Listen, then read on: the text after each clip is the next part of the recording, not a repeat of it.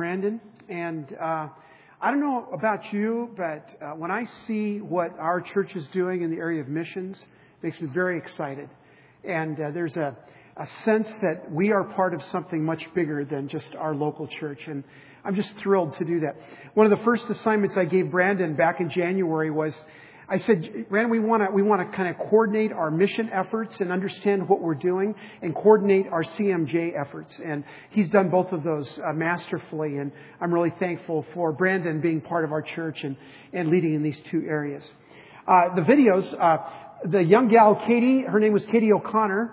And she grew up in our church in Minnesota. Sherry and I were her pastor for 7 years. And I had her in confirmation. And so that was really neat to see Katie now as a missionary. And Tom Kelly, he and I went to seminary together. And when I saw the video of him, the first thing I thought of was, man, he looks really old. What happened? We played basketball together in seminary. And I said, he looks really old. So I don't know what happened to him, but thankfully I still look the same. But that's all good. So today we're going to welcome you to, we just have a short time today, but that's okay. I want to welcome you to the second week in our series on financial freedom. So let's begin by reviewing last week.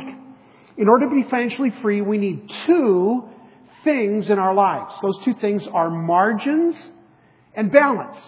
We need to have margins in our life, financially, time-wise, and other ways. And we need balance in our lives. And we talked last week about the three laws of physical balance. And the first law of physical balance is a proper reference point. When you're balancing on a balancing beam or a tight rope or something like that, a high wire, you're always focusing on one object. You're juggling, you're always focusing on one object. You need a proper reference point. And last week, we gave you that, from Scripture, that proper reference point in your personal finances.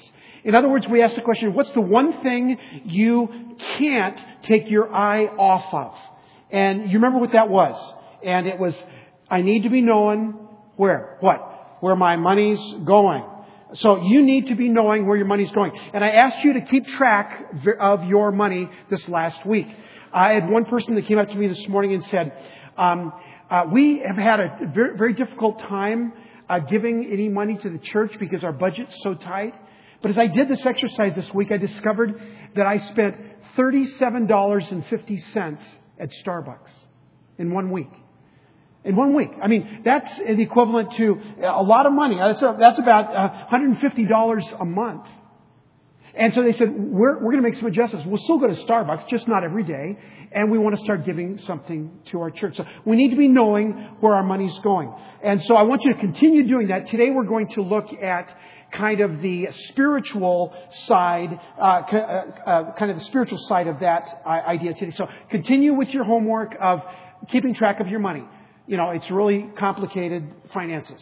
You know, get a piece of paper, date, what you bought, and how much it was. That's really complicated. You can do this. Sophisticated system. You've got to be knowing where your money's going. And then also, we recognize the second law of balance was constant corrections, and we'll look at that next week. And the third law of physical balance is having a clear objective. If you are Blondin in 1845, walking across the Niagara Falls on a suspended wire for the first time, and you've got your balancing stick and you're doing all of that, the thing that he needs to know is he has a clear objective. The clear objective is what? To get to the other side. On one direction, his clear objective was to get to Ontario, Canada. The other was to get back to New York. You know, that's his clear objective. And we need a clear objective to know what to do with our money financially. So today we're going to ask this question. What is one basic overall objective when it comes to my money? So what's the one thing that you're trying to accomplish with your money? Now, you can say various different things. So some might say, well, my one clear objective to my money is to take care of my family. That's a good objective. I mean, we all recognize that. That's very good. That's got, excellent thought behind it. And it's a great objective, a great goal. But that's not enough. Because I know some people that take really good care of their family, but they're not generous in giving to other things and to giving to other people. So we need to stay balanced in our giving. So it's good to have provide for your family. That's a good thing, but that's not the only thing. Some people say, if I'm honest, I'm going to make all the money I can. My clear objective is to make all the money I possibly can. Well, we recognize the fault in that. Where our treasure is, there is our heart as well. And one thing we can't do is make the clear objective of our life to make as much money as we possibly can. Because that takes away every sense of generosity and every sense of presence with God. So that can't be the clear objective. Another one might say, well, it's to save as much as possible. Again, that's a good objective to your money, to save as much as possible. Now, those people, some of you are here, those people that save as much as possible, they're not very much fun to live with. Because, can let's go out to dinner tonight. No, we're not going to dinner. They squeeze, that buffalo on the nickel is in pain, And again, it's good to save money, right? Right. But if that's the only thing you're doing, that's not balance in your life. Or some say, well, my clear objective is to spend as much as I possibly can. I did a wedding about a year ago for a young couple. They're not in our church. Don't start going through the roster of who it might be. But this young couple, the wife, in our counseling, we talked about finances as one of the things that we do. And what's your clear objective? She said, my clear objective is to spend money. And I said, okay, well, that's interesting. What does that mean? She says, what that means is that I just buy whatever I want and I never worry about the consequences or the money. I let my husband take care of that.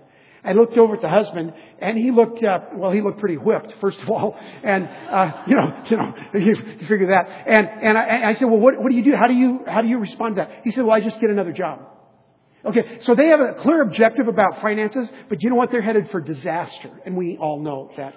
Or even, so all of those can be clear objectives, but none of those give you the overall balance, the moral compass, the true north that you need to know how to handle and to distribute your wealth and your finances.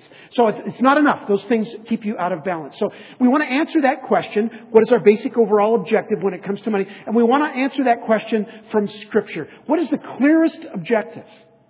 And we want to give that direction from the Bible. In other words, what's the clearest objective that we have that helps us in our earning, our spending, our saving, and our giving? What is the one thing? Like Curly says in, what's the movie, Curly?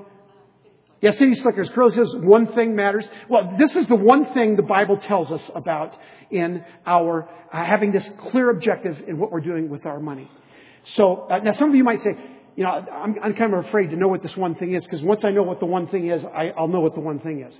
And I'm kind of afraid don't be afraid of that, because we said last week, and what I want to confirm, God doesn't want something from you. He wants something for you. He doesn't want to take something away from you. Too many people already think that God is stingy.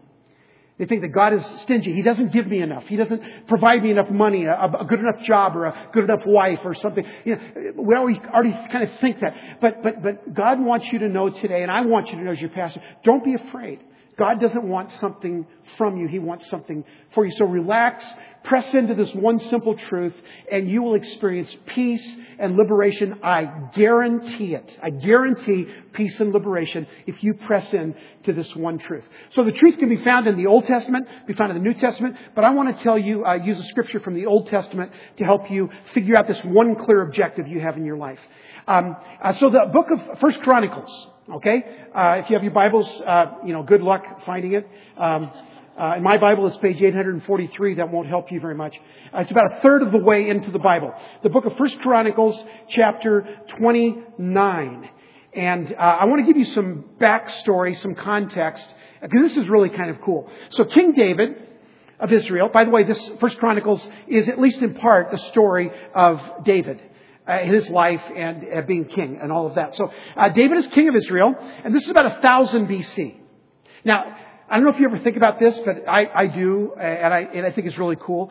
The Bibles that you're holding in your hands, this story is both historical and verifiable that this happened. And that means that what you're holding in your hand is 3,000 years old. I mean, that's pretty phenomenal. There's nothing else in history like that. There's no other literature that we have even close to knowing how old as the Old Testament. So that book that you're holding, 3,000 years, that's pretty cool. So David's in a place, in 1 Chronicles 29, David's in a place in his life where all of his enemies are defeated. All of his battles are won. There is peace in the empire. There's kingdom. They have set up this amazing kingdom in Jerusalem. Made big palaces for the king David to live in, and everything's incredible, and the palace is incredible, and David walks over to the window of his this palatial residence, and he looks out the window, and he sees out there a little ways out in the countryside. He sees that God is still living in a tent.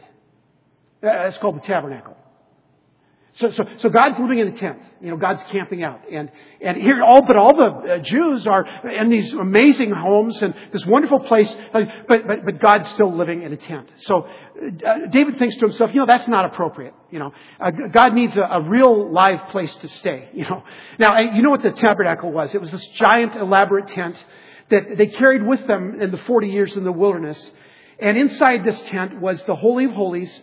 And inside the Holy of Holies was the Ark of the Covenant, which was a wooden box inlaid with gold. And inside the Ark of the Covenant was the 10 Commandments and Aaron's rod and some other really cool stuff. But what represented was supposed to be, the idea was that God dwelled in the Holy of Holies. God dwelt in the Ark of the Covenant.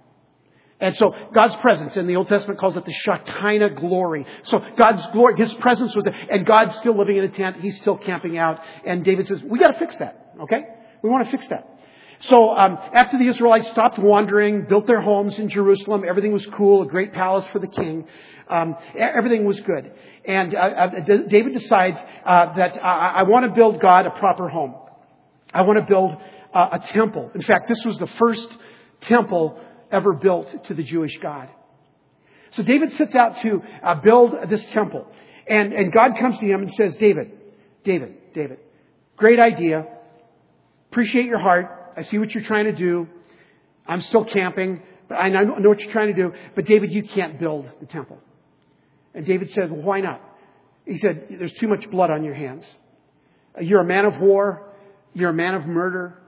You did things that disqualify you from building my temple. Now, for us, if we had done that, we said, yeah, but what about this and what about that? But David didn't do any of that because David knew that building this temple was not about him, his legacy.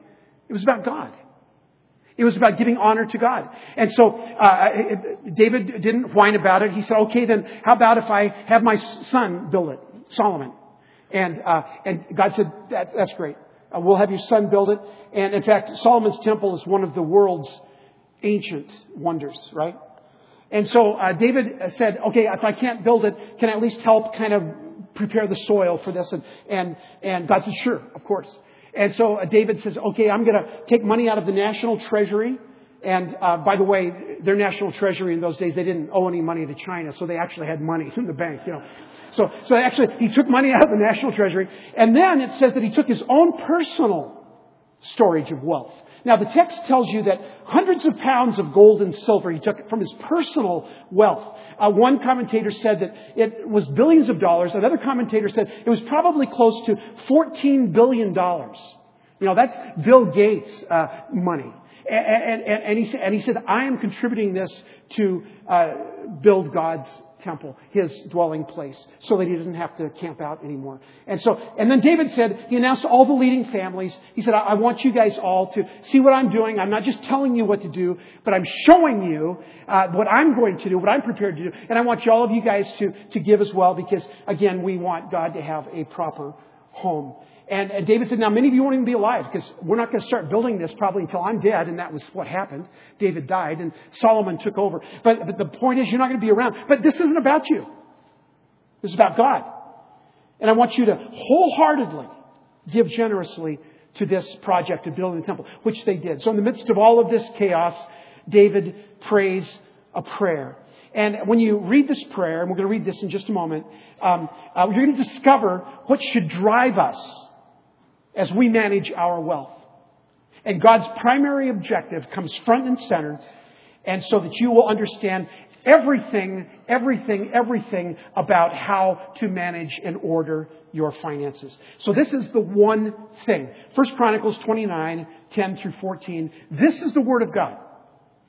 David praised the Lord in the presence of the whole assembly, saying, Praise be to you, O Lord God of our father Israel, from everlasting to everlasting. Now, verse 11 is kind of the summary statement of David's prayer. Listen to the summary statement. Yours, O Lord, is the greatness and the power and the glory and the majesty. And the splendor, for everything in heaven and earth is yours. Yours, O Lord, is the kingdom. You are exalted as head over all. So that's the summary statement there in verse 11. And what David is saying that God, everything belongs to you. Not only does everything belong to you, everything comes from you. And the splendor and the glory and the majesty and the wonder. Now this is the king speaking. The king is saying, you, God, are the one that has splendor and glory. Usually kings say, no, I'm the one that has splendor and glory and power and all of that. But David is saying, no, you are the one. And then he continues, wealth and honor come from who? You. You are the ruler of all things. In your hands are strength and power to exalt and give strength to all. Now, our God, we give you thanks and praise your glorious name. But who am I, David says, and who are my people that we should be able to give as generously as this? Everything comes from you, and we have given you only what comes from your hand. Did you notice the last part of that prayer? David said, how is it possible that we have the privilege of giving to you, God? Can you imagine somebody saying that? I can't wait for the privilege of giving to God. Because he recognized that everything we have, every dime that we have, every fingernail that we have belongs to you, God. And so we have the privilege of giving back to you just a small portion. And this is so beautiful. David is saying, this is all about you. It's yours. All the storehouses, all the money, everything is yours. Everything belongs to you and comes from you. Now, I'm sure that there were some people, some leaders around David. I said, David, I don't want to interrupt your prayer, but I know you. And I was on the battlefield with you. And you were awesome. And you were the greatest warrior ever. And you say that this is all about God, but no, David, this is about you. And David said, you don't understand. Even my ability to be a warrior, even my talent, my intuition, my ability to inspire, to lead, to motivate, all of that comes from God. And so David said, if that's the case, there's only one thing, one objective that we should use for our finances. And as I looked at this text, that the two words that came to me, this is the objective that should motivate everything in your finances. It's this: honor God. Honor God. Now, most of us, since I was a little boy, I was taught that tithing was biblical, and it is. Giving 1/10 of what I have to the Lord's work. Otherwise, we can't turn the lights on in the building. We can't hire a youth pastor, a children's pastor. I mean, we need tithes. That's the purpose of them, to help the local church and missions happen. Okay, so we need that. But the problem is that sometimes we get the feeling that, okay, I gave my tithe, God, so, get off my back. I gave you your cut. Here's your cut. The rest is mine. Leave me alone. This thing that Pastor Dwayne said, I want you to keep track of. I want you to be knowing where your money's going. He said, I don't want to do that. I don't want to know that I spend $45 on Starbucks, because it's my money, right? And so you just stay out of the way, God. But God comes back and says, no. All of it belongs to me. Now there's a family in our church that is going to need to borrow our van for a couple of weeks. And Sherry and I believe that anything we own, we'll loan out. Okay? Anything we own, we'll loan out. And we don't want to, if we have something that we won't loan out, then we don't want to have that, because that means it kind of has us. So a family needs our van. So we're going to loan them our van. And when we loan them our van, it's not theirs, it's ours. But when they take it, they receive it. When they give it back to us, and they will, they're members of our church, wonderful young family. When they give the van back to us, this is what they're not going to do. They're not going to say, I think I'll just give back 10% of the van. I'll just give a tire back. I'll give the gas tank back, or I'll give the engine. No, because they're honoring me. right? And sharing, because we loan them, they're honoring me by giving it back to us the very best way they can. It'll be washed, I'm sure. The Cheerios hopefully will be vacuumed off of the floor. So they honor us by taking care of all of it. Okay, you're getting my point. I'll give you another example. We show honor to God by how we take care of His stuff. We show honor to God by how we take care of His stuff. So August 1st, 1970, it'll be 42 years this August, I married my sweetheart. And yeah, it was my first wife, and she's still here. And so almost 42 years ago, she was 19 years old, and she was this beautiful, smart, funny, engaging, sexy, amazing woman. 19 years old, just off the farm. It seemed, just really young. And I asked her to marry me, so I get up there to say my vows at College Center Covenant Church that night. The pastor's there. And I'm giving my vows to God, but you know what? I'm also giving my vows to Art, her dad. Because, when you give your vows, you're giving to God and to the dad, right? Guys, we know this. And so God, I promise I will honor her and take care of her and many times obey her. And I will do all of this and I will honor her. And Art's sitting there thinking, how much of her are you going to honor? You're going to honor 10% of her? Feed her and that's all good? Just, here, have a steak. No. He expected and God expected that I would honor her completely and 100%. I mean, that's what God intends for us.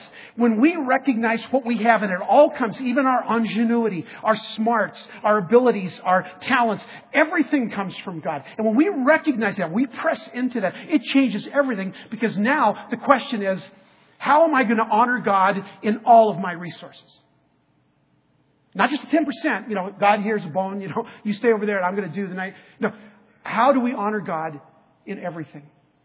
Now, if that strikes fear in your heart, let me just share this real quickly. If that strikes fear in your heart, two things around that. One, if God wanted to take something from you, He wouldn't need your permission. So don't hold on to it too tight. And secondly, God doesn't want to take your money. He just doesn't want your money to take you. God's not against Starbucks. God's not against a nice car. I was joking with somebody in our church today that they drive the nicest car in church. And I'm envious. And I know I'm not supposed to be, but that's my problem. And God doesn't mind that. But God doesn't want us to give Him His money as much as He wants that money to be part of not our hearts, but what God wants for our hearts. God doesn't want something from you. He wants something for you. See, what we need to get to is the point where we say, I want to honor you with everything and with all of it. Freedom, peace, liberty. And when you experience that, you have overwhelming joy. So you say, okay, well, Pastor, that's all good. But what do I do? Tell me. Give me 3 steps to financial freedom. Tell me a plan. Give me some steps. Well, I can't do that. I can't do that. But here's where you can start. You can start with this prayer. And here's the prayer that I would encourage all of you to pray. And I mean, seriously, pray this prayer. God, show me how to honor you with everything I have. Show me how to honor you with everything I have. Some of you, that'll mean to spend less. Some of you, that'll mean to give more. Some of you, that'll mean to save more because God wants you to be responsible. But God wants you to honor Him with everything you have. I want that prayer to be so much a part of my life. Every time I buy a Diet Coke, I want, God, how do I honor you with my stuff? And He'll say, have a Diet Coke. And at least I hope that's what He says.